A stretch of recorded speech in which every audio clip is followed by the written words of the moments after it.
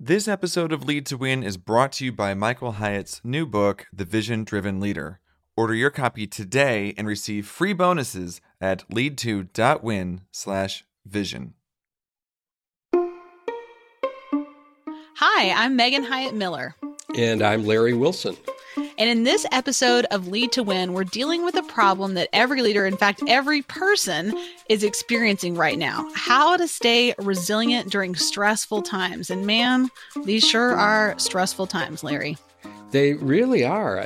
This is really a challenging time, especially for leaders, but really for every single person on the planet.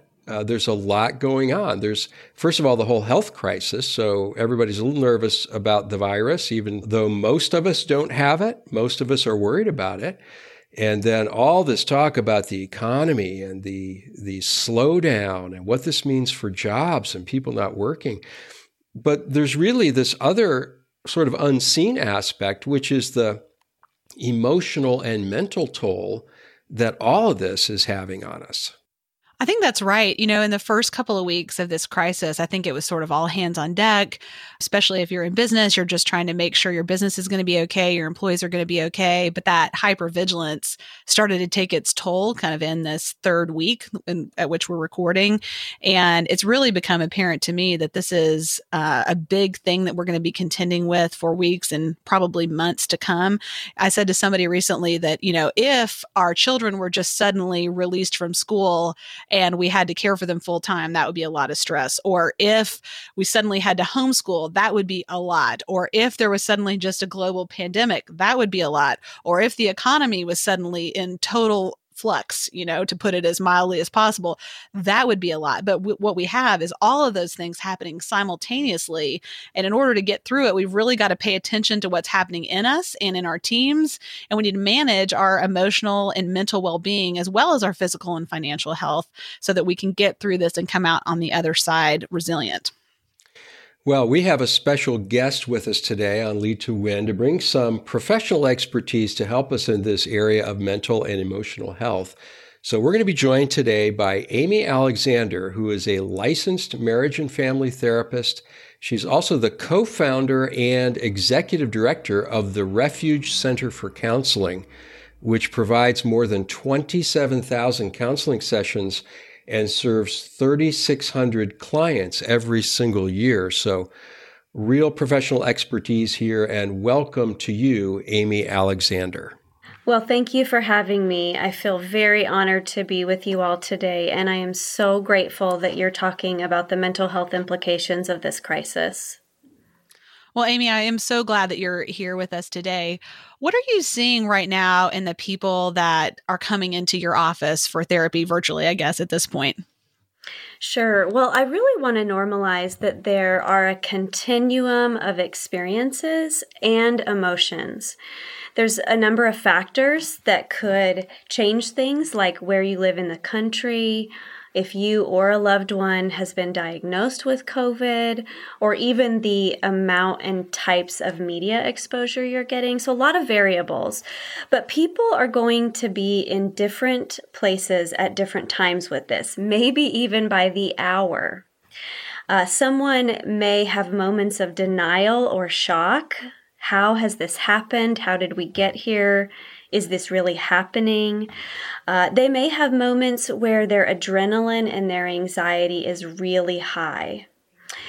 This is where we would start to notice a tight chest, feelings of vigilance, trouble sleeping or sitting down, and even those anticipatory fears, so all the what ifs. Someone might also go through some moments where they're having this sense of dread, this sense of being helpless, fatigued, or depressed.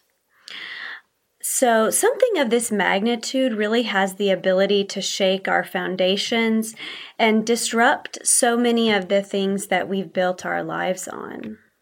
Well, Thank you for saying that. First of all, I feel like you must have had like a little camera in the corner of my house and you've been watching me, because everything you said, I think I have experienced at some point in the last several weeks. And, it feels like, oh gosh, I wish I were just better at maintaining my equilibrium. And I even feel some shame about all these feelings that I'm having. And it really can vary so much hour to hour or day to day. The other day the weather was nice and I was outside a bunch and I felt great. Today it's raining, I feel differently today. So it's funny how much these things can change, and just how all of our reactions, they don't come in an organized way or all at once. And it doesn't matter if you're a leader or not a leader. I think as a leader, you may feel extra pressure to kind of have it together and have all this stuff, all these feelings under control. But it's almost like Elizabeth Kubler-Ross's stage of grief, don't you think? I absolutely agree. And again, with her spectrum, we have learned that none of these things necessarily occur in one order. And sometimes we go through the stages multiple times. So denial, anger, shame, bargaining.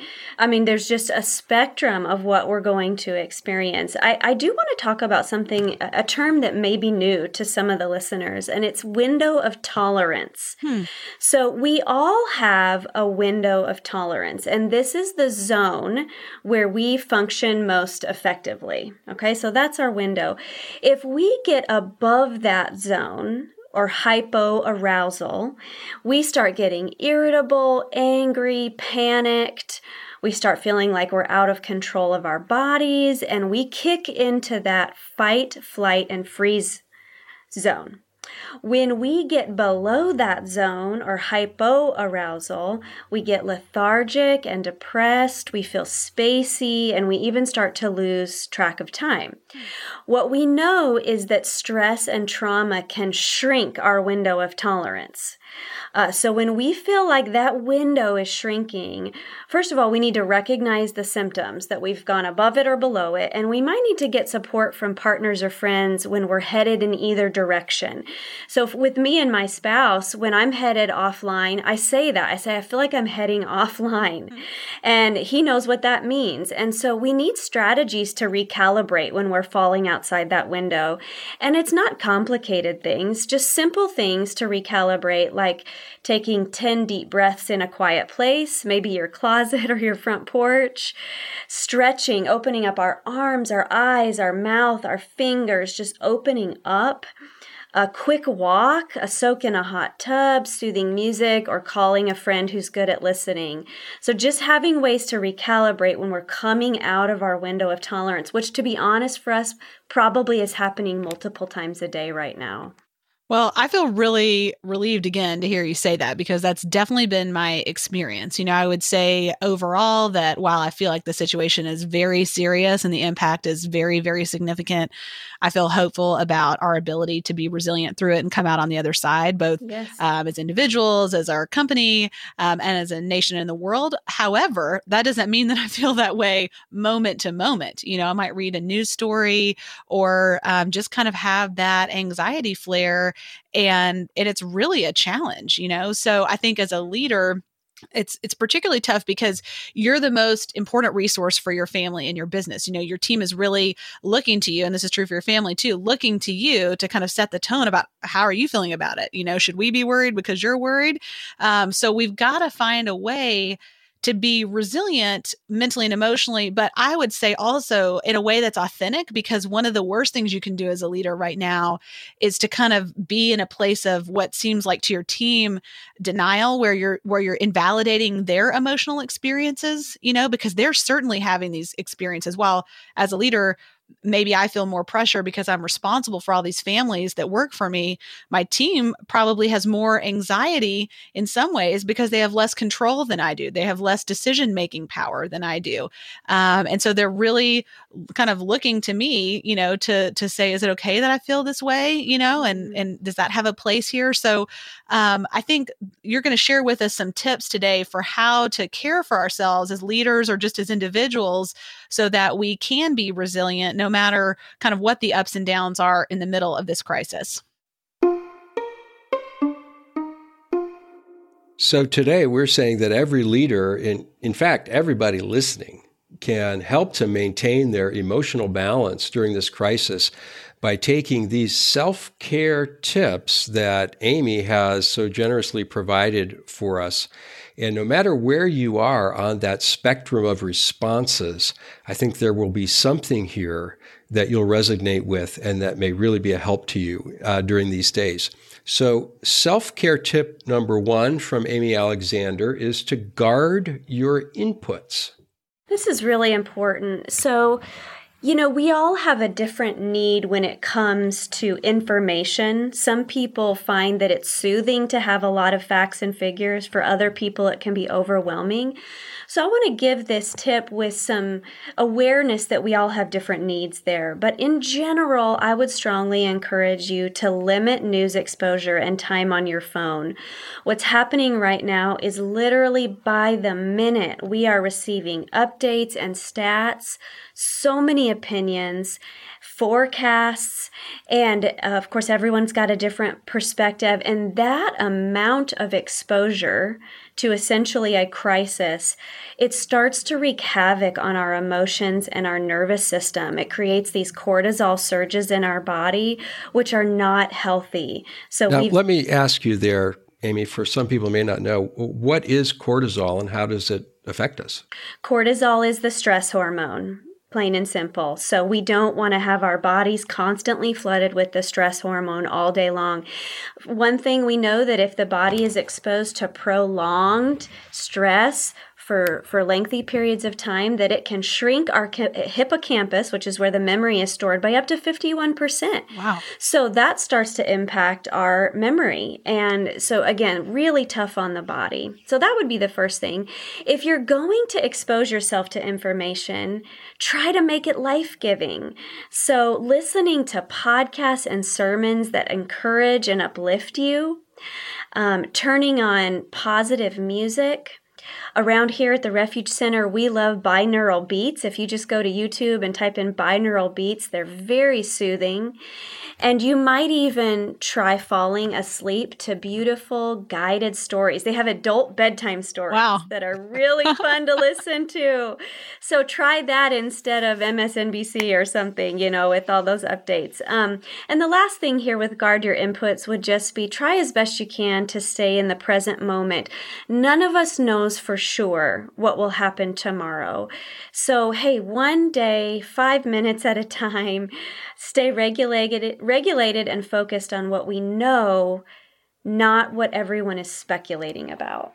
I think that's really good. For the first maybe week and a half or so, Amy, I was on my phone constantly. It felt like the situation was changing so fast. It felt like just emotional and even global, just free fall, so I was constantly checking things.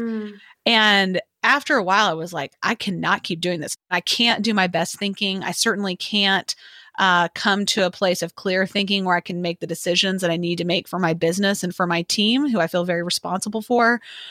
So what I've ended up doing is I'm not consuming media during the day.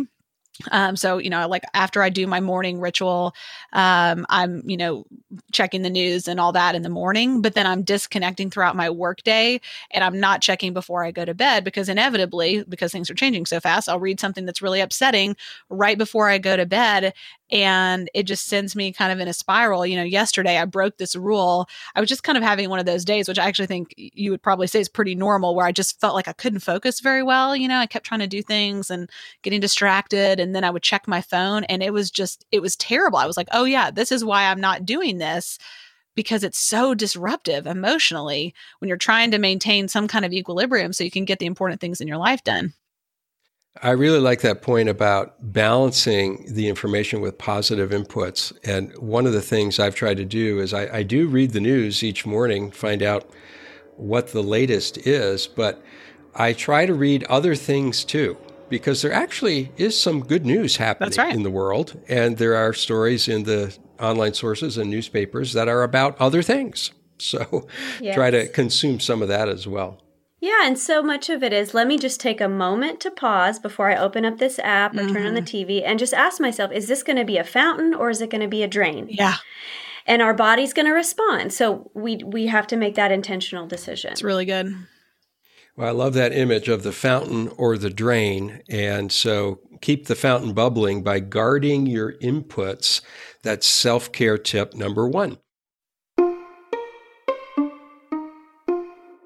Let's get to the second tip from Amy Alexander, which is to structure your day.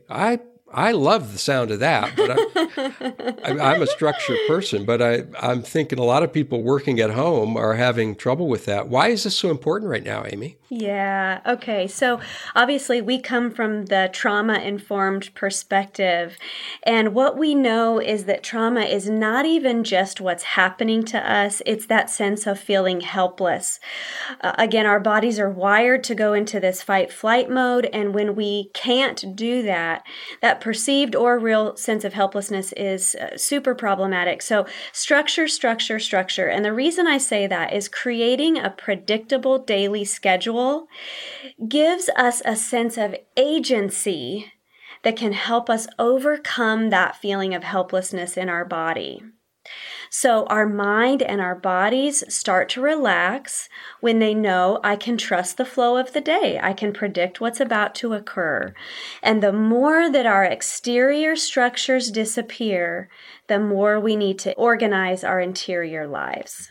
That's certainly been my experience. I've said a couple of times recently that it's like we as humans, we have a need for both certainty and uncertainty, and right now the uncertainty is like near 100%, or at least that's how we perceive it at certain times. And the certainty is really low because so many things that, just the structure of our lives, our kids going to school at a certain time, leaving for work at a certain time, having to eat dinner at a certain time, bedtimes, all those kind of normal rhythms of life have been disrupted, or at least can be disrupted. And that really throws that balance of certainty and uncertainty off. And I think structure is a way to get our sea legs, so to speak, not just for us, by the way, but for our kids. All of a sudden, we're all working remotely, those of us who are still working. And we're also trying to help our kids who are used to being in a very structured environment to adapt to being remote learners, which is way harder than being a remote worker. That's a very different environment. And I kind of found I'm not a naturally super structured person. I love our Full Focus Planner, and I've used that now for years. And that's been really good for me. But I'm not a person that wants like every minute of my day scheduled. It can make me feel a little claustrophobic under normal times. But I realized pretty quickly about a week ago that I needed to get a really good structure for my kids and for our family time outside of work, because it was just too much in flux, and it was really unsettling to my kids. I have a couple of kids who have a trauma history as well. And that's just, exacerbated by the circumstances that we're in. I think this is the time to really double down on daily rituals, which, we're all about here at Michael Hyatt and Company. And I find myself just craving that morning routine more than ever right now. And it really does, Amy, as you put it, it gives you a kind of relaxation and a feeling of peace because, this is supposed to happen now. I know what's going to happen next. It's kind of amazing, really. So one of the things that I've found to be really helpful is if you're a parent with kids at home right now is with your morning ritual, you may have to amend that. You may be used to going to the gym after they go to school or having a lot more time than you have available to you right now. However, the one thing you can control is what time in the morning you get up. Your kids may be sleeping in a little bit later right now, but having time for your morning ritual, even if it's a truncated ritual, for me, that looks like I'm waking up, I'm getting my coffee, I'm having a quick devotion, I'm filling out my Full Focus Planner. That's pretty much my morning ritual right now. I'm doing a walk later in the day as a family with my kids. And that's a way that I can get that time that makes me feel like I have a sense of control, that gives me the structure I need without it being sabotaged by kids. So this is one of the things parents of little kids figure out pretty quick, because you got to get up before the kids. And this is something that, regardless of what age your children are right now, can be really helpful.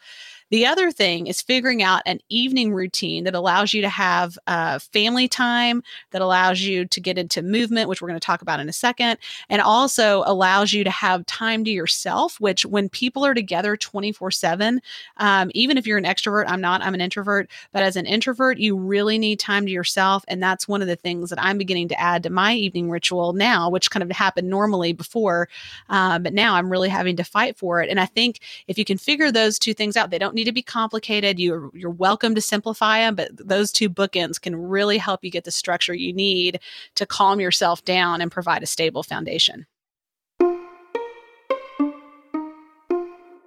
So tip number 1, guard your inputs. And tip number 2, structure your day.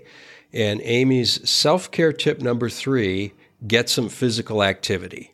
Yeah. So a few minutes ago, I referenced this idea of trauma being connected to that sense of helplessness, not being able to respond. So immobility is at the root of trauma, and our body so much needs to recognize its strength and its agency. So probably more than ever in your life, you need to be moving. I talked with someone the other day who had logged 14 hours of Zoom calls in one day. Whoa. They had not left their computer. They had not left that room. And that's just going to take a toll real quick. So whether it's yoga, weights, a walk, getting up and cooking, painting, dancing, do whatever you can to move your body. And sometimes it's just stepping away from your home office or the kids and sitting on your front porch and just listening to the birds for a few moments, drinking some hot tea, again, turning on music, noticing the colors in the space that you're in. So get moving. I'll share a quote by one of our therapists, Michelle Conkle. She says that nature is one of the few things that remains constant in these uncertain times. The closer I remain to it, the more peaceful and grounded I feel. Even if it is the simple act of noticing new spring grass, the budding trees, or the sunset or sunrises. This reminds me that nature remains unchanged and the seasons of life will go on. This keeps me from getting stuck in the spin cycle of panic. Gosh, and so true. As a family, we've been taking walks every afternoon after we wrap up work. As a company, we have decided to shorten our workday to 6 hours. So we're working from 9 to 3. And then when we're done with work, Joel and I are taking the kids out for a walk around our neighborhood. And that's just been really helpful. You know, it just feels like there's this gravitational pull to just get outside and move. And the kids too, you know, getting your kids moving is critical because everybody can be kind of stuck in front of their screens, parents and kids alike right now. And like you said, Amy, that's just not a good way to process stress. What you were saying at the beginning reminded me, I watched a little video that Bessel van der Kolk posted. He is the author of The Body Keeps the Score book about trauma and how it gets kind of lodged in the body and how to process it. It's a wonderful book if you're looking for something to read right now. But he talked about the same thing, just how critical it is to move because it gives us a sense of empowerment and agency. And that's easy to forget because I think the situation is really traumatic. Don't you, Amy? Oh, absolutely. I mean, referencing your point earlier, any one of the multiple things that are happening by themselves would be challenging, but all together, we're really living something that's completely unprecedented. And there's a quote that says something like, it's only saints and poets that can process in real time. They're able to pull back enough to find the meaning in it and reflect. But for the rest of us, we end up doing it in the rearview mirror. And the truth is we really don't understand or know all the implications of this, but these are simple tips that help us stay in the moment, stay connected, and I know those things will get us through. Megan, I wish you would comment further on this 6-hour workday because I think a lot of leaders are probably scratching their heads a little bit at you saying, hey, it's probably the biggest crisis that any of us in leadership have ever faced, and you decided to shorten the workday. Yeah. What was behind that? I know it sounds crazy, doesn't it? And, I should say at the beginning, there are many people for whom this is not an option. If you're in the hospitality industry or restaurant or travel, I mean, our hearts go out to you and don't put this pressure on yourself. It may just not be possible. However, one of the things that we saw happening as these weeks are starting to add up is that the adrenaline rush of the first couple of weeks started to dissipate and the exhaustion started to set in for our team. On the one hand, being able to pivot, to contribute to our clients and customers was very empowering. I think people having a way to contribute, to make a difference, to be part of the solution is a healthy thing. On the other hand, not only are people trying to do the jobs that they were previously doing, but they have all these additional stressors, as Amy and I were talking about earlier. And this is not scientific. This is just my opinion. I feel like working 6 hours a day in a crisis like this is equivalent to working 12 hours a day. At least that's what it feels like to me, And in order for our team members to for us to play the long game and help our team members to have time to care for their families, to have time to care for their mental health, to have time to process what they're experiencing and do all the extra work that it takes to, manage the emotions of their kids and support their relatives and, all the different things that are a part of this. We really felt like it was beneficial, if not necessary, for us to free up some margin for that to happen. Now, again, we're in a position to be able to do that, and I'm super grateful. There may be other things you can do if that's not an option, like providing group meditation time or providing people resources to have flexibility during the day so that they can work when their kids are occupied or sleeping, working in the morning or in the evening, whatever that is. But the principle is this: your team is under incredible emotional stress right now, as are you as the leader. If we don't account for that, I think we start to see that show up in burnout, not to mention immunity being compromised, which is a threat to all of us right now. So for the sake of our team's mental health, for the sake of the health of their families and their physical health, we decided to shorten up the workday, and we're just kind of taking that on a week-by-week basis and evaluating it. But so far, it's been hugely helpful. We haven't lost any productivity. People said they got more done in 6 hours than they would have in 8. So we're really feeling like that is beneficial. Yeah, and it's a great reminder that our teams need what we need. Right. So as leaders, we need to look out for them too. Let's move to self-care tip number 4 from Amy Alexander. Connect with people. Yeah, that one feels especially hard. And I think that with all of the social distancing and some quarantining and limitations, we're recognizing how much we need this and how much it matters. I got thinking the other day, the first time that our church is able to go back and sit together in a service, I think I will probably just weep the whole service because I will be so grateful for what we've missed all these weeks. But, essentially find creative ways to engage in your virtual community, whether that's existing friends or family. Join a new group or one that gives a sense of social support. I talked with our clinical director yesterday, and she told me that every day she's choosing 2 people from her phone list of contacts and 2 people from her Facebook friends that she hasn't really talked to in years. Perhaps their updates just pop up on social media, but she's choosing those 4 people and she's reaching out to them. She's calling them or sending them a message or a card. And so if life is affording you some margin right now, use that to be intentional about connecting with people you're already close to or those you haven't heard from in a while. Well, Amy, I think you're absolutely right. I think the isolation is just one more stress, in this whole situation. Really bears down on people in ways, like you said in your example of church, that you don't even think about, that you take for granted, that you see people when you get coffee, you see people at church, you see people in your office, you see people when you go to Target, all those kind of things.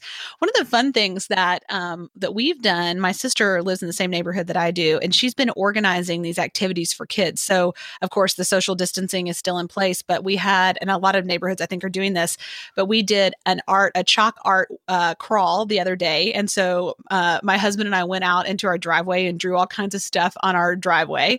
And then the neighbors were doing the same thing. And then everybody walked around, separately and got to see what people were drawing. Or there have been scavenger hunts where people have put sunshines in their windows that they've printed or colored, and the kids go around and look and try to count how many they can find. Those are like seemingly simple things, but there's a sense of connectedness that we feel to each other, even though we're not physically in the same place. That's really helpful in addition to some of the things you mentioned. So if you have a neighborhood that you're living in and you haven't done some of those things, that might be something to consider. You can find out all that stuff online. A lot of people are doing it, but it's surprisingly fun. And as a benefit, I mean, I don't know about you, but I have not drawn on my driveway with sidewalk chalk in at least a decade, and it's actually really fun.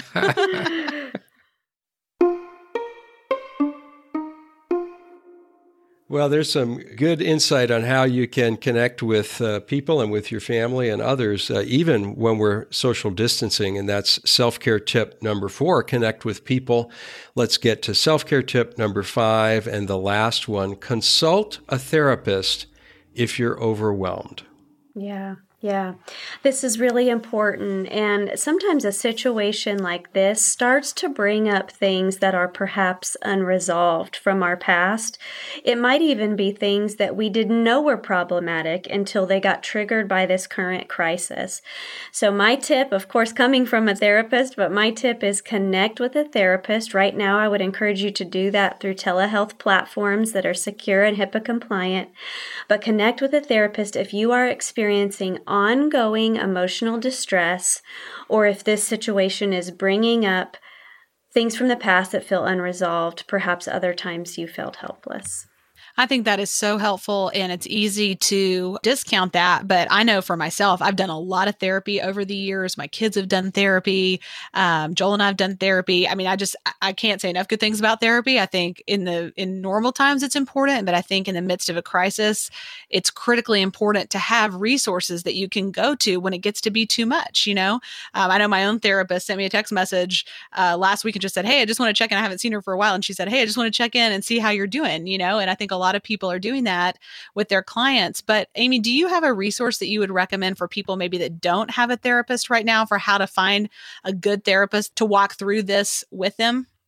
Sure. Well, there are ways that you can look for a therapist nationally. Psychology Today or EMDR.com, that's eye movement desensitization or reprocessing.com, that's a trauma modality, or the AAMFT.org, that's the American Association of Marriage and Family Therapists.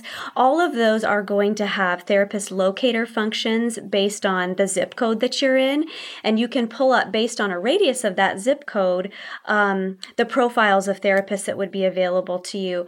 We're also glad to direct people to our website, refugecenter.org. Awesome. And do people have to be in the state of Tennessee to see you at the Refuge Center or your team at the Refuge Center?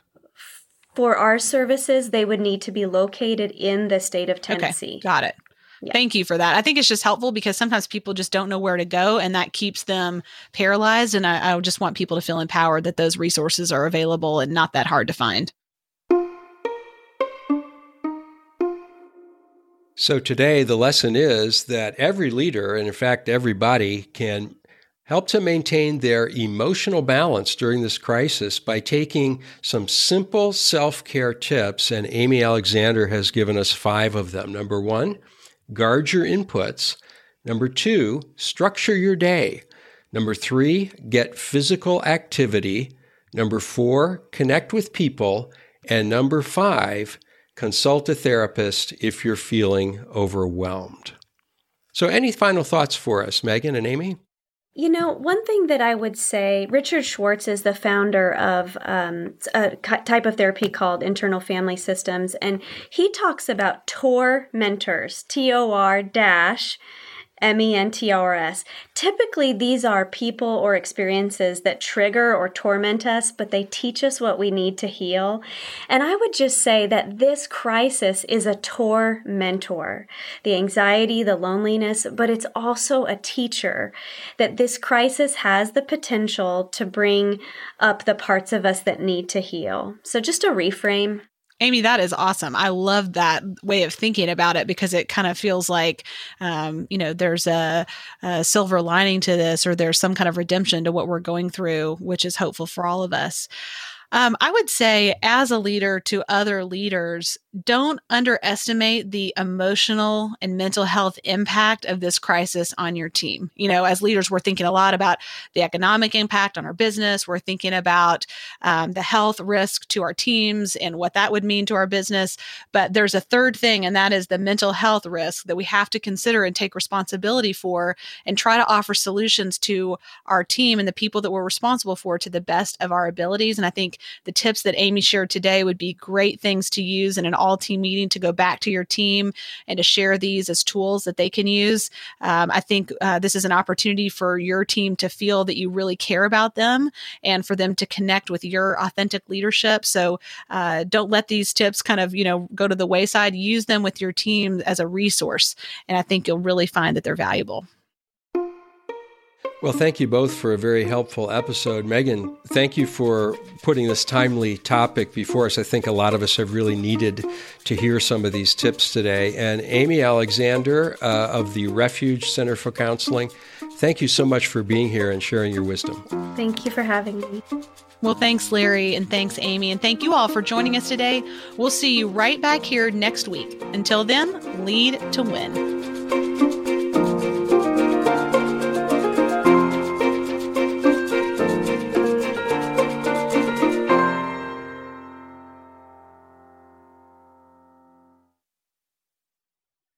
This episode of Lead to Win is brought to you by Michael Hyatt's new book, The Vision Driven Leader. Order your copy today and receive free bonuses at lead2.win/vision.